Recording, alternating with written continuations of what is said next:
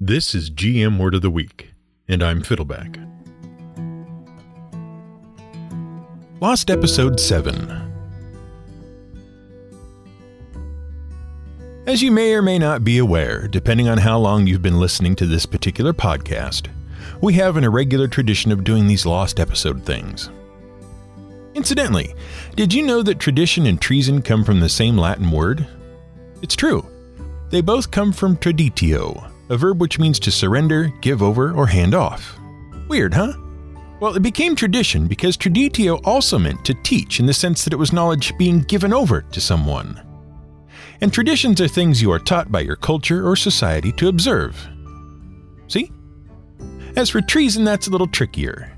Treason's modern definition of crimes against the state originated in 1303 in a work on moral philosophy called Handling Sin by Robert Manning Brune. So, if you're going to go hunt that down, remember it was written in Middle English, and therefore handling and sin were spelled with Y's instead of I's, and sin has an extra N and a silent E at the end. But it's still handling sin and not like handlying sinny or signy or whatever. The meaning was incorporated into 1351 English law called the Treason Act, which defined treason as, among other things, adhering to the enemies of the king or giving said enemies aid and comfort. In the Middle English sense, to adhere meant to follow or to be part of a group, as in the word adherent. And aid and comfort was a sort of idiom of the time, and comfort in that sense meant giving encouragement or incitement. In essence, treason was surrendering or giving over to the enemy. See? By the way, that same law ended up in the U.S. Constitution. In Article 3, the Constitution describes treason against the United States as levying war against the country or in adhering to their enemies, giving them aid and comfort. But we digress. The point is, we occasionally and semi-regularly surrender ourselves to these so-called lost episodes. And this is the 7th time we've done that. We think. We're pretty sure the producer will check that before he records and mixes and publishes this episode. That's what he's there for. Yeah, it's fine. And these episodes contain a hodgepodge of miscellaneous bits and pieces that we wanted to include in previous episodes, but which we had to cut for one reason or another. And that reason was usually to do with word count, time constraints, or a refusal by our producer to pronounce certain words. Speaking of pronunciation, we have a brief correction and apology. And when we say we mean specifically we who write the script, him, the angry GM. In a recent episode, I included a note about how to pronounce the word duchy.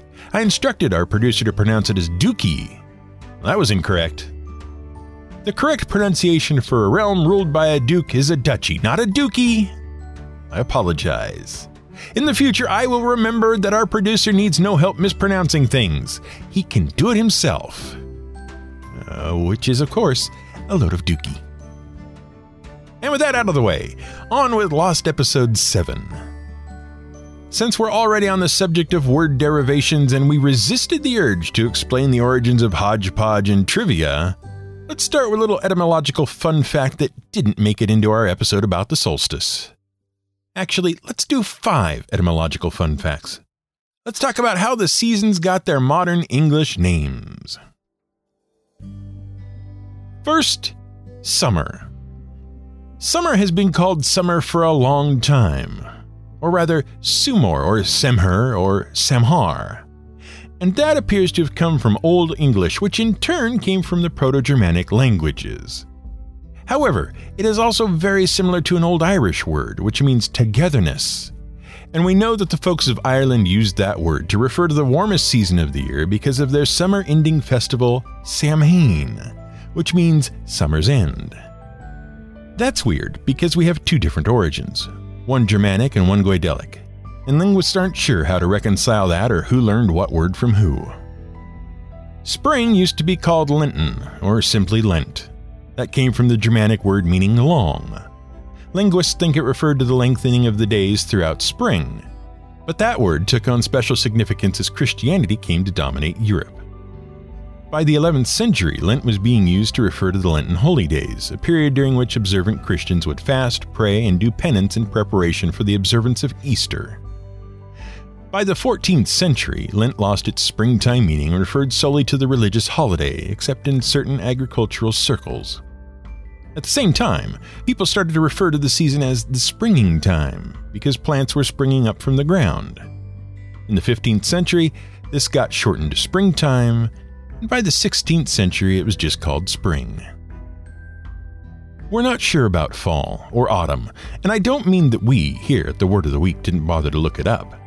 I mean, linguists and historians aren't entirely sure where either of the two names for the third season of the year actually came from.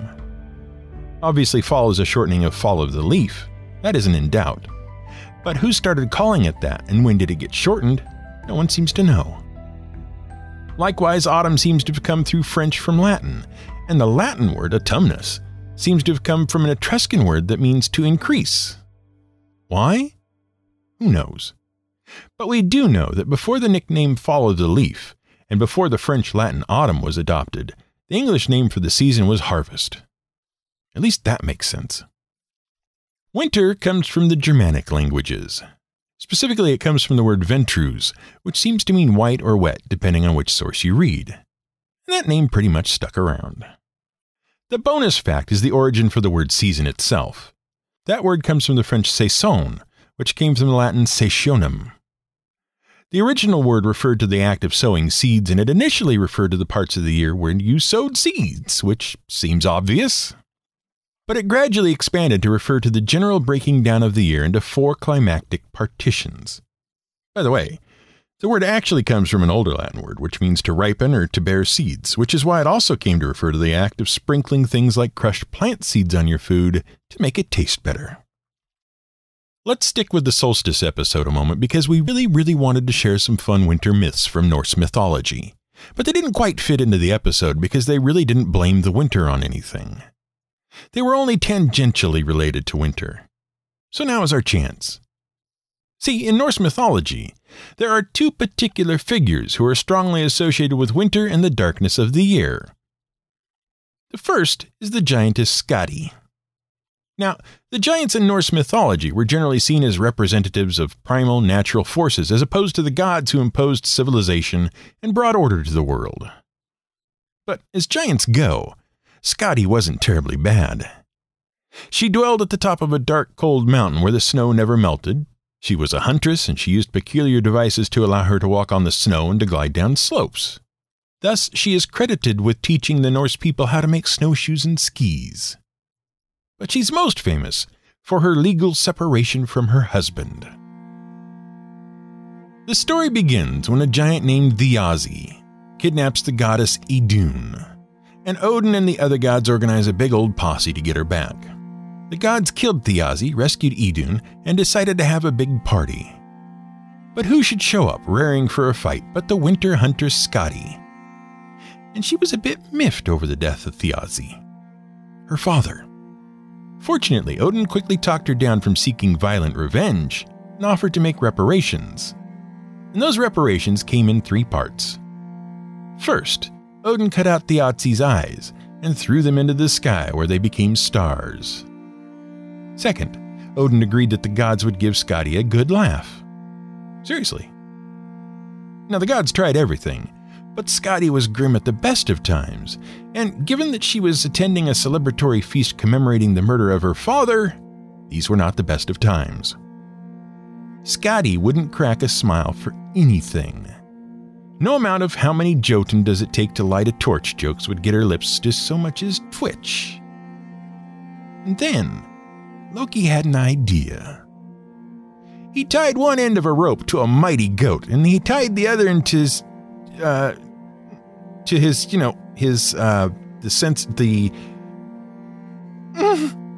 male parts. And they had a huge, painful, to Loki, tug-of-war. And that did it.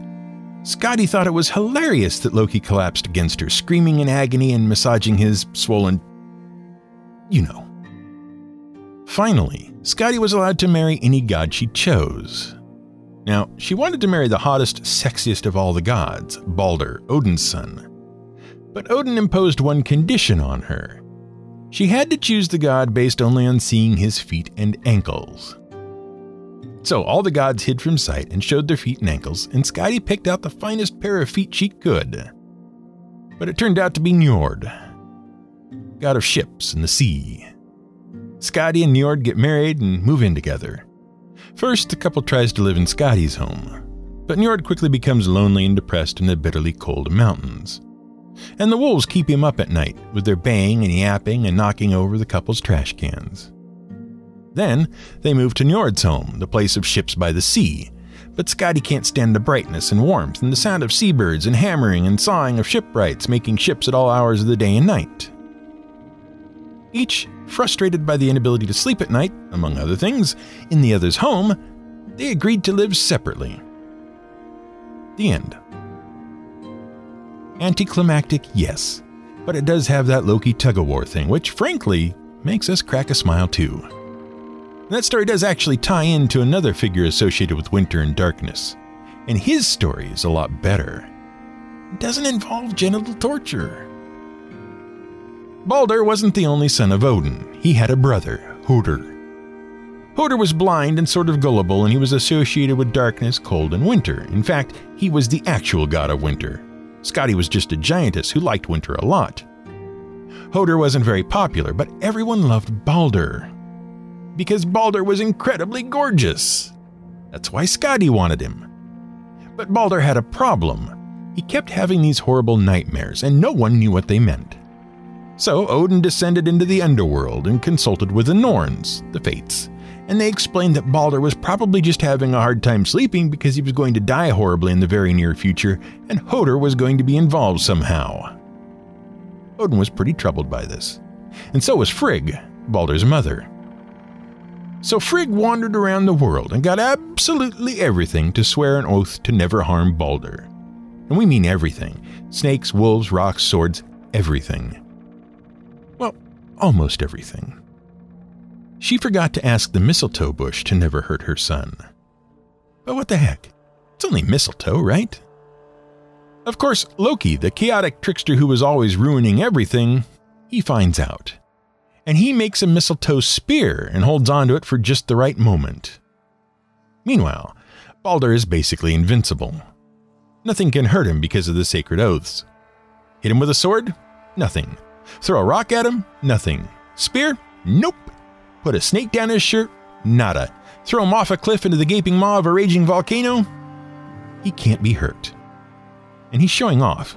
He invites all the gods to take their best shot. And nothing will hurt him. Meanwhile, blind, stupid Hoder is standing there and he can't play because he's blind. So Loki walks up and says, "Here, Hoder, take this spear which I have made randomly out of some bush or other, never mind exactly what, and take a throw. Come on, I'll guide your hand." Hoder throws the spear and that's the end of Balder. Odin takes it well, and by well we mean that he goes off and makes love to the giantess Rindr, specifically to conceive a son to kill Hoder. The kid, Vali, appears on the scene, and the day after he's born, he kills Hoder with an arrow made of mistletoe. Now that's a climax, right? Speaking of mythology and weather, there was an interesting story we wanted to recount in our typhoon episode that we just couldn't fit in. In that episode, we discussed the Japanese gods of wind and storms, Raijin and Fujian. But you probably noticed a glaring omission from that episode. That's right. We never discussed the spy thriller video game franchise by Hideo Kojima, Metal Gear. I know, how could we leave that out? It's so obvious. For those not in the know, let us explain. The Metal Gear series is a series of video games designed by Japanese game designer Hideo Kojima and published by Konami. Now, we're not going to address the upset in the series that was created by Kojima's ousting from Konami, or the very recent release of a new and very different installment in the series called Metal Gear Survive. But it is worth discussing the history of the massive franchise. The games take place in a sort of alternate history version of Earth and involve the Cold War between the United States and the Soviet Union and a succession of proxy battles between the powers before, during, and after the Cold War. The games are billed as tactical espionage action and are focused on stealth, infiltration, and reconnaissance. And they involve a lot of the sort of technological buzzwords that you'd expect from spy thrillers in the modern era and the not-too-distant future. Nanomachines, cyborgs, robots, super soldiers with psychic abilities, you know what we mean. To most people, the series began in 1998 with the release of Metal Gear Solid. This told the story of super spy Solid Snake. Yes, that was his name. Infiltrating the complex of a rogue military group called Foxhound, led by his brother, Liquid Snake, in an effort to stop them from activating a giant mech called Metal Gear. And the game became famous for two reasons. First, it was highly cinematic. It used a number of long, detailed cutscenes and dialogues to tell a complex spy thriller story. That became a hallmark of the series. Second, it was also one of the first games to combine stealthy gameplay with environmental interactions to allow the player to use their environment to evade enemies, draw them into traps, or kill them without drawing attention. Many games and many different franchises would refine those stealth and environmental mechanics over the years, until the stealth action game became a genre unto itself. But Metal Gear Solid wasn't really the start of the series. Kids like me remember a different start to the series, a terrible start. In 1987, Konami released Metal Gear for the Nintendo Entertainment System. The game told the story of Solid Snake, super spy, infiltrating a jungle military base, evading soldiers and security, and taking down a giant mech known as Metal Gear. Except that Metal Gear didn't actually appear in the game. And the game was slow, buggy, ridiculously difficult, and poorly translated to the point of being inscrutable. And then in 1990 there was a sequel called Snake's Revenge. The thing is, though, that Metal Gear was a port. That is, it was a translation of an existing game from one computer system to another. And it was a very bad port. It was not faithful to the original, and the game's original creator was not involved. See, in 1987, programmer Hideo Kojima created a stealthy infiltration game about a mercenary spy sneaking into an African military base to disable a nuclear-armed giant robot mecha tank. And it was released for the MSX2, a Microsoft home computer that was sold in Japan, the Soviet Union, and the Middle East. And the game was very popular due to its focus on stealth and infiltration, rather than on pure action. You had to avoid drawing the attention of the guards, and if they became alerted, you had to evade them until they calmed down and lifted the alert. The thing is, though, that revolutionary bit of gameplay wasn't at all what Kojima intended. Kojima was trying to make an action game, but he ran into a problem with the number of objects the computer could display on the screen at one time and the speed with which it could animate those things. He just couldn't get it to allow him to have more than a very small number of slow-moving projectiles on the screen at one time without ruining the game's performance. He just couldn't have the player and a bunch of guards shooting at each other. It wouldn't work. So he solved the problem by making that sort of action a failure state. That is, he designed a game that discouraged a player from getting into firefights in the first place. The player was too delicate and couldn't win a shootout against multiple armed opponents. But the player could sneak around, and that was the real birth of the Metal Gear series. But what does this have to do with Japanese storm gods? Well, nothing. But people sure think it has something to do with them. Just like most people don't know the true origins of the Metal Gear series these days, most people also think it has something to do with lightning gods and mulberry bushes. So, one of the features of the Metal Gear series are larger-than-life enemies who have psychic or technological superpowers. And why not? It's a cool way to do boss fights. And Metal Gear is known for its memorable boss enemies. Among them is the main boss from the third installment of the game's main series, Metal Gear Solid 3, Snake Eater. The game was different for a number of reasons that aren't really important. But the boss of the game, and a recurring character in the series, was a Russian super soldier named Colonel Yevgeny Borisovich Volgin, aka Thunderbolt. And he had the psychic ability to manipulate electricity, electrokinesis. But as a side effect of his ability, he was prone to accidentally getting struck by lightning during thunderstorms, and he would even suffer painful electrical discharges during rainstorms. Whenever the character was caught in a rainstorm in the game, he would mutter the phrase "Kuwabara, Kuwabara." It was so prevalent in the game that the American translation team that helped localize Metal Gear Solid 3 for US audiences nicknamed him Colonel Kuwabara. Now, Japanese people know that Kuwabara is a ward against being struck by lightning. Supposedly, if you say it during a thunderstorm, you won't get hit by lightning. It's like a knock-on-wood superstition in Japanese culture, right? And Kuwabara means mulberry field, a field where mulberry bushes grow. And that has led to the popular story that the phrase derives its origin from a Chinese myth which says that mulberry bushes are never struck by lightning. Except that's not really where the phrase comes from at all, at least not according to some Japanese scholars. There was a beloved Japanese political figure, scholar, poet, and translator named Sugawara Michizane. In 886 CE, he began a political career as the governor on the island of Shikoku in the modern Kagawa Prefecture. By 901, he was serving in the imperial court, but a rival convinced the emperor that he was adhering to and giving aid and comfort to the emperor's enemies. He was banished for treason, and then, according to legend, he died soon thereafter when he was struck by lightning. Immediately thereafter, again according to legend, there was a rash of calamities across Japan. Fires, floods, storms, violent deaths, the whole shebang. And it was thought to be the work of Sugawara's vengeful spirit. Eventually, Sugawara's name was posthumously restored to honor, and shrines were built in his honor, and all the calamities stopped. But, again according to legend, before his spirit was placated, people tried to protect themselves from disasters by claiming to belong to Sugawara's family homeland. Basically, they would hear thunder or smell smoke and say, "Hey, don't hurt me. I'm from your hometown. I'm your friend." And what was Sugawara's family's ancestral homeland called? Mulberry Fields. Kuwabara. And speaking of our episode about solstices and typhoons, there is one little bit of Greek mythology we wanted to bring up in those episodes related to a well-known fantasy monster. Well, two fantasy monsters. But that discussion sparked a mysterious question about two monsters with the same but different names, with some of the same but different powers, and with very different appearances. To answer that question, though, we'll need a whole episode. So come back next week when a bit of a lost episode becomes a found episode. This has been GM Word of the Week. It's written and researched by The Angry GM and produced by me, Fiddleback.